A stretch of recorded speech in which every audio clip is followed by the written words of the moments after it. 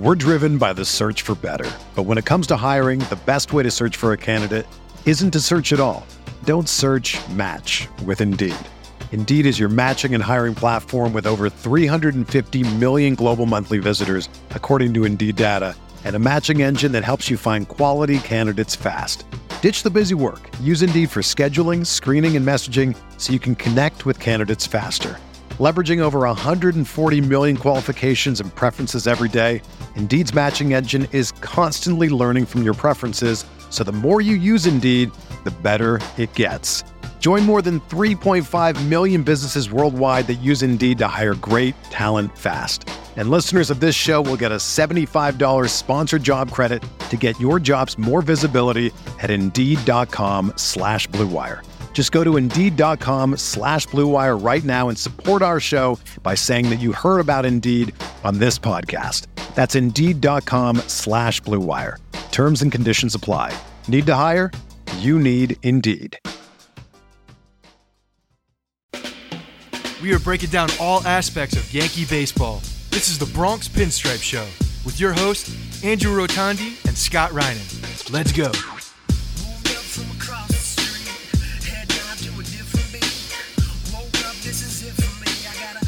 What's up, everybody? Welcome to the Bronx Pinstripe Show. This is episode 554. Today, I was joined by Chad Jennings of The Athletic in Boston. He's been on the show a number of times to talk about the Red Sox. And the Yankees are going to be playing the Red Sox this year. It's the first time they've played them, and we're in June, which is weird scheduling to begin with.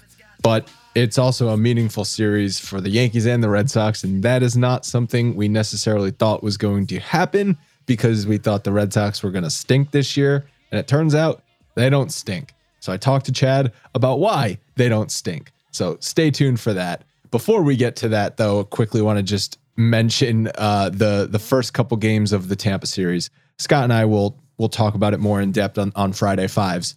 But that win, the Frazier walk-off in extra innings, I mean, I hope this turns some things around because damn, did they need that? I know that's what his quote was after the game. We needed it.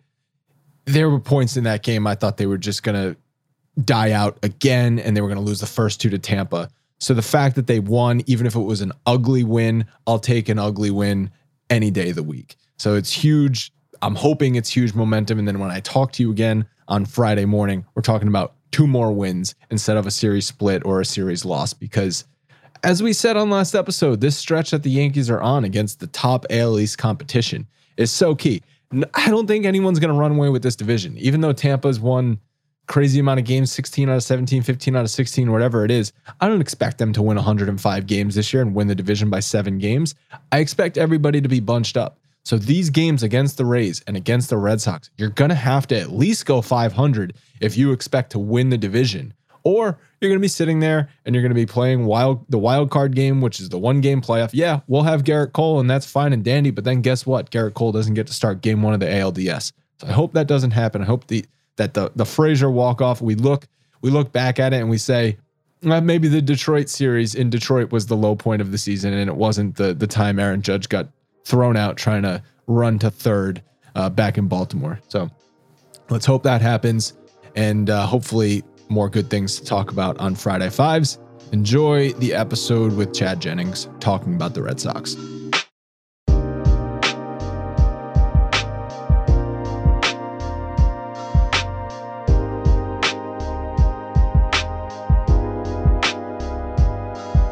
Okay, joining the podcast is Chad Jennings of The Athletic. He has joined many times in the past to preview the Red Sox, and believe it or not, we didn't think this would happen, but the Yankees and the Red Sox have a meaningful series coming up in June because the Red Sox are having a surprisingly good season. And I guess you could say the Yankees are having a surprisingly disappointing season, even though they're close in the standings. Right. Welcome back, Chad. How you doing?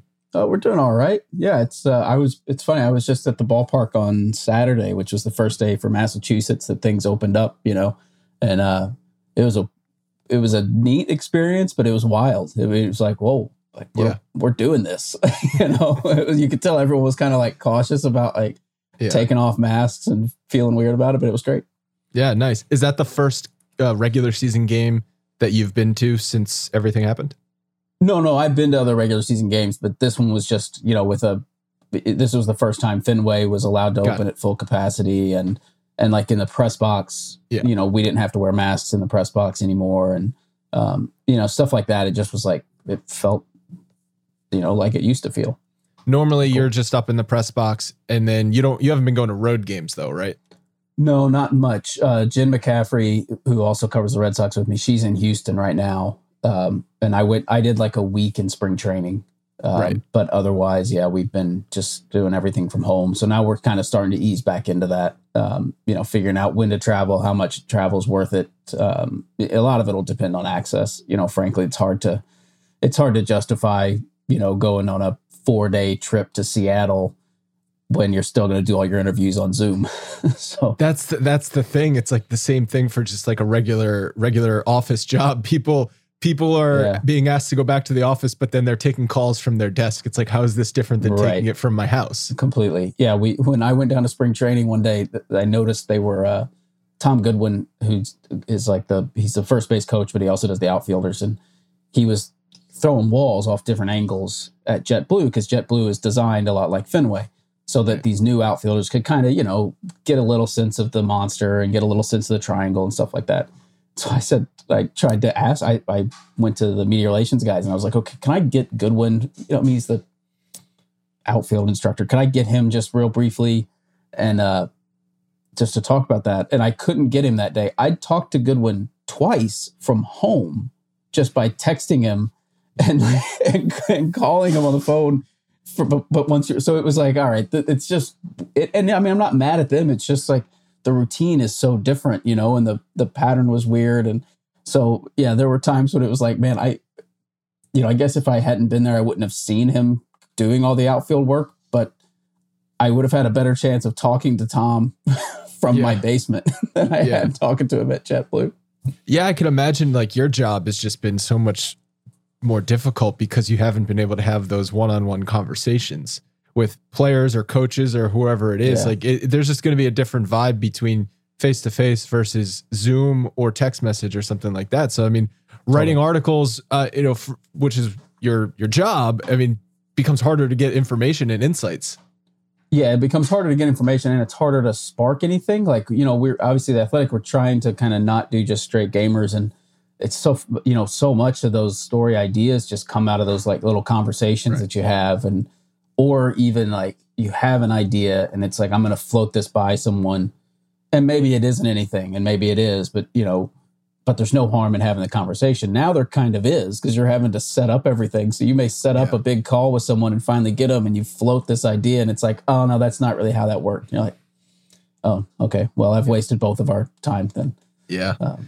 Yeah, I get it. So, I mean, that's good that things are starting to move back in the right direction. And like you said, the ballparks are opening back up. I'm actually going to the game Friday night. It's going to be my first game since the 2019 ALCS. So it's been a while since I've been back in a ballpark. I'm looking forward to that, because I realized as a fan, going to games, I don't go to that many games, maybe go to 1 or 2 a month or something like that. But just having that to look forward to, you know, for the next home series or something like that is a big part of my fandom. So I'm definitely looking forward to getting back to that.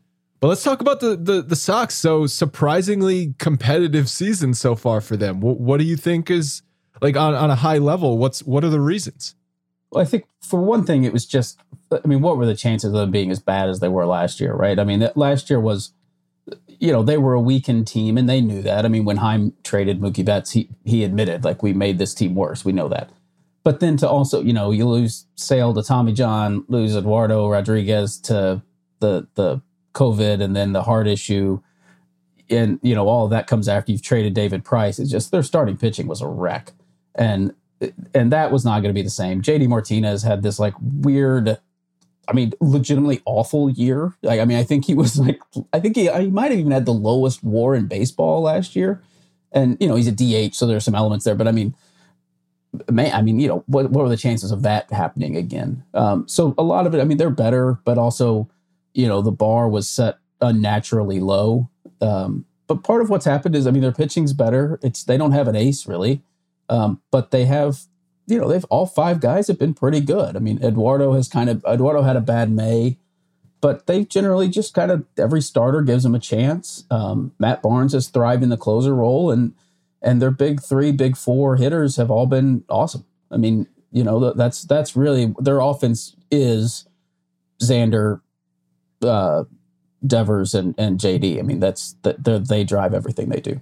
I mean, those are three of the best hitters in the league. So you have those guys carrying the offense. That's something the Yankees are lacking right now. Their best players are not carrying the offense. Like, you don't expect Brett Gardner at 38 years old and Tyler Wade to be tearing the cover off the ball, right. But you need Giancarlo and Gleyber Torres to start hitting like you have with the Red Sox, where all those big three, big four, I guess you could consider as well. Verdugo's in there, yeah. Because Verdugo, I mean, he's got a higher OPS than Mookie Betts. I know this is small sample size alert, but we're here early June, and Verdugo is out OPSing Mookie Betts.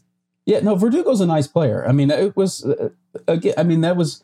I remember having a conversation with someone with the Red Sox at one point, and they were like, "Look, if your argument is that just we're the Red Sox and we should never trade a player like Mookie Betts," he was like, "I can't argue that. Like, you're not wrong, but it's just kind of which way do you want to go? Like, we didn't think." Their thinking was obviously like, get these players back for Mookie and save all this money that you're going to have to pay Mookie. And we think that makes us better in the long run. Now, you can argue that, and it's much less fun as a fan to go through that. But they acknowledge that's what it was. But in Verdugo, they got a good player. They don't need Verdugo to be Mookie, but they need Verdugo plus a couple of other guys, plus all of the money that they now are able to spend to match up to Mookie. And I mean, we'll see if that works out, but Verdugo's good. I mean, he's been a nice hitter for him. Yeah, and so I mean, that's I guess a trade that Red Sox fans can look at a year plus later and say, okay, well, at least we got like a nice piece for him. If they weren't going to sign Mookie Betts, it still sucks that they had to trade him, but at least we got a nice piece for him. Where you're looking at like the Benintendi trade, which we talked about it when we did our preview, you and I, before the season. It's like. I just don't understand that trade from the Red Sox perspective. And they got, who'd they get? Franchy Cordero, who's been terrible. Yeah, Franchy, they sent him down. He was the short-term guy for them. They got a kid in who's starting in AA, who's pitching really well. And they've still got 3 players to be named to come, at least one of whom, the one they're getting from the Mets, it sounds like could be a pretty decent prospect. I think they just kind of decided they didn't think Benintendi was a guy they were going to build around. In some ways, he was fairly redundant with Verdugo. They're sort of their sort of style of hitting and everything is similar. They're not. I think Verdugo now is probably a better outfielder than Benintendi has become, but left-handed hitter who's not going to be a 40 homer guy. But I just think ultimately that was their decision. Is we've decided we're not gonna build around Benintendi, and if you've made that choice, I think that we're already seeing that Chaim Bloom's style is to be like, if I've made the decision, let's go. Like he's not gonna sit and wait around and hope his stock goes up and stuff like that. He's just, this is the decision we made, and so we need to get what we can for him now. And Verdugo's contract, he's under arbitration longer than Benintendi. Right? Yeah. Oh, yeah. But yeah, Benintendi only has, I think, one more year of control after this. Yeah. So that obviously played a factor as well with what the Red Sox are trying to do. Yeah. So yeah, I mean, I guess you just think of the name, because Benintendi, I guess, has maybe his name has more cachet than his actual on-field performance. Yeah, but I mean, he's starting to get good again. He just struck me as a guy like primed to have a bounce back year. And I know there were people in the Red Sox organization who felt the same way. I don't know that was like a universal agreement within the organization that that's the move to make. But again, I mean, I just think they make a decision and they go with it. I don't know. I certainly can't say it's going to prove to be the right choice. I mean, Franchy hasn't looked good at all. but again, I do think there are elements beyond Franchy that are in play here. You mentioned the offense is really like the key to their success. We'll talk about the pitching in a second, but the offense, I looked up some numbers. They rank 5th in WRC plus and 2nd in batting average. And I know batting average has kind of got a bad rap the last couple of years, but I feel like it's starting to come back as hits are just disappearing from the game. Mm-hmm. So they're only behind the Astros in batting average. And so even if it's only, you say it's like the big 3 or big 4 carrying them, but the rest of the lineup still has to be representing themselves all right in order to rank top 5 in both of those categories. Yeah, they've been okay. It's sort of come and gone with them, though. It's a real inconsistent issue. That one of their problems, the Red Sox biggest offensive problem right now might be runner at third and less than 2 outs. They've not done a good job of making contact in those situations, and that's something that Cora has stressed. I mean, he was stressing that in spring training. Especially talking about guys like Cordero and Hunter Renfroe and Bobby Dahlbeck, these guys who swing and miss a lot.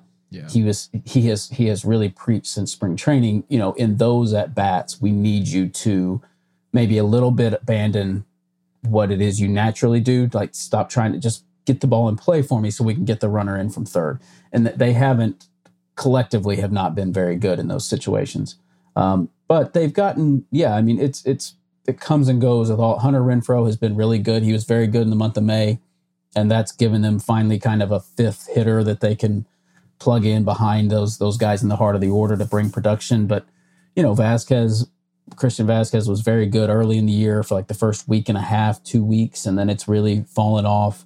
Bobby Dahlbeck has had huge ups and downs. And Kike Hernandez in the leadoff spot has been a little spotty. He's just not getting on base, I think, in the way as much as they thought he would. I think, though, a lineup can live if your bottom 4 guys or 5 guys are inconsistent, but they at least have spikes. Yeah. Because then you can just, and figure over time we're going to get enough spikes from the bottom few guys in order to get enough production out of it. The offense has just disappeared across the game, that expecting a lineup 1 through 9 of consistent league average or above production I don't think it's realistic anymore. No, I agree with you. And I think that's part of when so many teams are struggling offensively. I mean, look at, Glaber and DJ in New York. You just wouldn't have expected that. And so the fact that the Red Sox are getting star level production out of 4 hitters in today's game is remarkable, and then, if you've got some other guys who at least are a threat to hit home runs at the bottom of the order, that's obviously it's been effective. But I do think that's sort of, you wonder how long that can last where you can't just ride those 3 or 4 guys, because inevitably Rafael Devers is going to slump. A slump. Yeah. And then now you're down to 3 guys, maybe 2.5 guys or something, and so there is a little bit of risk there if somebody else doesn't start to become productive. Yeah. And I think that's probably the biggest concern that the Red Sox have going forward. It's like they got off to a good start. That was a little bit unexpected. Now, how do they sustain this if their stars don't continue to perform like they are? Like where else are they going to get it? Because the starting pitching has some holes in it. The bullpen's been pretty solid, even though that I think also was probably expected to have holes in it. Yeah, and it's had holes. I mean, Matt Barnes has been exceptional, but Ottavino was a little bit up and down. He was good in the month of May, but really, walked a lot of guys in April. That's no surprise. Yeah, you're aware of the experience. I know that game. And Darwinson Hernandez was kind of the same, and those were supposed to be the primary setup guys. They early on were getting a ton out of Garrett Whitlock, the Yankees Rule 5 pick, and but that's not that he's been bad, but it just, he was never going to keep that pace where he was striking out like whatever it was, 16 per 9 or something like that. So they've had a little bit of, just typical bullpen up and down performances, but I think they're trying to, if you can solidify that a little bit, that'd be good, because they are pretty proactive about. Their starters don't really go more than 100 pitches, so they're getting into the bullpen just like a lot of teams are. They're into the bullpen in the 6th inning almost every night. I know that was something that the Red Sox had kind of been trending towards, as most teams. Is that an organizational philosophy, or is that just the pitchers that they have? I think a lot of it's they're not going to push those pitchers. Yeah, I think a lot. It's Erod coming off the heart issue. It's Nathan Eovaldi, which you remember that experience as well, and it's Garrett Richards. It's Nick Pivetta. It's all guys who it's kind of like if you get 5 good out of them, you just kind of try not to get greedy at that point. And so I think some of it has to do with them. And look, if Sale comes back in the second half, you'll see it with him too. They're not going to push Chris Sale coming off TJ. When did he have the surgery? Last March. So he's kind of on the same, a little bit of, so Severino had at the end of last February. So they're kind of on the same. He's a month behind Severino. Yeah. But I think it sounds like that maybe the Red Sox are going to be a little more cautious with him than the Yankees are being with Severino, which I do think that is a organizational philosophical thing that they seem under Heim and under Alex too. I mean, Cora I think has a little bit that they're just very cautious when there's any hint of an injury or coming back from injury. They're very likely to give him an extra 2 weeks, whether he really needs it or not. Do you think they could use him out of the pen? I don't think so, honestly. I mean, I think they could, but I just don't think they will. I think that my guess is they would feel like that we know what we need him for is to start. I don't, maybe, I mean, if the rotation's just great and they're kind of in a, we need to do something right now mode, but I don't see that. I just think they're too patient to make that move with a guy like Sale. Like if it were Evaldi in the same situation, maybe you'd do it, but if it's a guy who has the potential to come back and give you that legit number one, I think they'd rather wait and hope for that. We're driven by the search for better. But when it comes to hiring, the best way to search for a candidate isn't to search at all. Don't search, match with Indeed. Indeed is your matching and hiring platform with over 350 million global monthly visitors, according to Indeed data, and a matching engine that helps you find quality candidates fast. Ditch the busy work. Use Indeed for scheduling, screening, and messaging so you can connect with candidates faster. Leveraging over 140 million qualifications and preferences every day, Indeed's matching engine is constantly learning from your preferences, so the more you use Indeed, the better it gets. Join more than 3.5 million businesses worldwide that use Indeed to hire great talent fast. And listeners of this show will get a $75 sponsored job credit to get your jobs more visibility at Indeed.com/Blue Wire. Just go to Indeed.com/Blue Wire right now and support our show by saying that you heard about Indeed on this podcast. That's Indeed.com/Blue Wire. Terms and conditions apply. Need to hire? You need Indeed. Now, you mentioned Rodriguez and his struggles. He had a terrible month of May, but he was okay in April. So yeah, he was pretty good in April. A rocky month, or is it something more for his struggles? No, I mean, he has sort of he has a history of some inconsistency, and he seemed to break through that in 19. I would get that every time that anyone from the Red Sox talk about it, they really feel like it's not that bad. I mean, his start the other night in Houston, Jose Altuve took a terrible swing. He didn't even finish the swing and hit a home run off of him. And he had a handful. There were like 3 hits in that game off Rodriguez that were pretty soft. And, you don't want to sound like an apologist because it was not a good, effective start. But I think there are enough signs there to suggest that maybe, because he had something like a 7 ERA in May, 7.28. I don't think he was that bad in that month. It's just, it's not like you saw him just get knocked around every night, but he doesn't avoid contact very well. I mean, he's not getting very much swing and miss. And so that's a problem. You can say, oh, it's a lot of soft contact, but it's also a lot of contact. And, so if you're allowing contact, you're always opening yourself up to that risk. Yeah, I just wonder because I think the Red Sox schedule in June is going to be pretty tough, starting with the Houston series, which they've lost the first 2 games. And I wonder how that starting rotation is going to be able to hold up now that the competition is getting better. Because it's definitely a fair question. Because the one thing that their offense handled early in the year, elite pitching pretty well. They faced a lot of, I can't remember how many runs they scored off Lucas Giolito, but they had a handful of really high-end guys early in the year that they faced and did well. But the real question there is, like you say, the pitching. How are they going to handle it when they have to face these big lineups? And maybe that's mitigated by the way the extent to which offense is down right now. Maybe it does allow them to get through it. I don't know, but I think you're right. There are definitely bigger challenges ahead for them. Do you see them adding at the trade deadline if they're still in contention? I think they're going to still be in contention, even if they struggle a little bit in June, just because the division between the 4 teams is going to be pretty bunched up. Yeah, I think they could add some. I would bet that the fact that they've got Sale potentially coming back, maybe I love that narrative.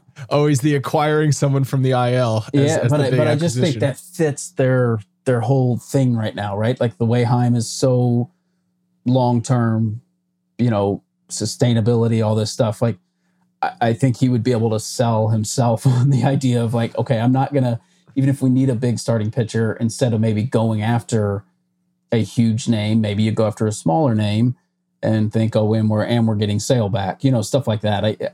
That other thing they've got that kid Jaron Duran playing center field in AAA, who's with Team USA right now, and that's another spot where I could see them in the second half, making that move as an upgrade. We'll see. He's got like 3 weeks of AAA experience, but he's an interesting player for them who fits a hole. I mean, right now they don't really have a left fielder or center field, however you want to look at it. Right. But that's another move that could be internal where you could maybe see an upgrade without necessarily having to make a big trade. So how do you think Alex Cora coming back has affected the fact that the Red Sox are competing a lot better this year? Oh, I think it affects it. I mean, there's something, that guy, I don't know, man. He has a way about him in the clubhouse that's it's impressive. He does a good job. He's a very metricsy guy, right? I mean, he loves the metrics stuff. And that fits with Heim Bloom. Fits with Heim Bloom, and it fit with sort of the direction that the team was going a little bit anyway. I mean, so he loves that stuff. He loves the metrics. He loves the analytics. He dives into it, believes in it. But he's a lifelong baseball guy so he has those sort of that side of it too. He talks about stealing bases and talks about wanting to hit for an average. And it's like he talked about making contact with a runner on third and totally. Was preaching that. And now I mean, just to compare him to Aaron Boone, because they both got managerial jobs in the same year. And Aaron Boone's like, after the game, after the Yankees once again failed to get a guy in from third base, just, we just got to stick to our approach and stuff like that. So it's like, it's just a lot more trust the process-y. And that's a little frustrating. Where I kind of appreciate the fire out of Cora and not afraid to say something. Yeah, he's done a great job with that. I mean, that's part of why I think he was very good with Eduardo Rodriguez. That was and handled him almost rough, like he would go into press conferences after Erod starts in 18 and 19 and like call him out. Like, he needs to be better at this. He can do better than this. He lost his focus on that. And then Devers, he would come in and just be like, nope, he's great. There are no problems here at all. He doesn't need to worry. Like, he reads the room well. He knows he can sort of light a fire under Eduardo, and that sometimes with Devers will beat himself up. I mean, if watching Devers at bats, it's a comedy routine. The way he's yelling at himself, it's amazing. He's just like, he'll take one bad swing and he backs out just like yelling and like he gets down on himself really hard. And so Alex does a good job of that, and does a good job, I think, then of blending, bringing the analytics stuff into the clubhouse and explaining to guys, here's what we're doing, here's why it is. He can make it where it's not a fight, and they'll buy into it. I think that matters. Yeah, and it just, from last year, short season anyway, interim manager, like bad last start, year was a mess, totally bad start, and it's just like, forget this. Spring training opens with you trade Mookie. Right, like it was just like, again, like you can argue whether it was the right move or not, but it can't have been fun to then be in that clubhouse knowing our team just traded away our best player.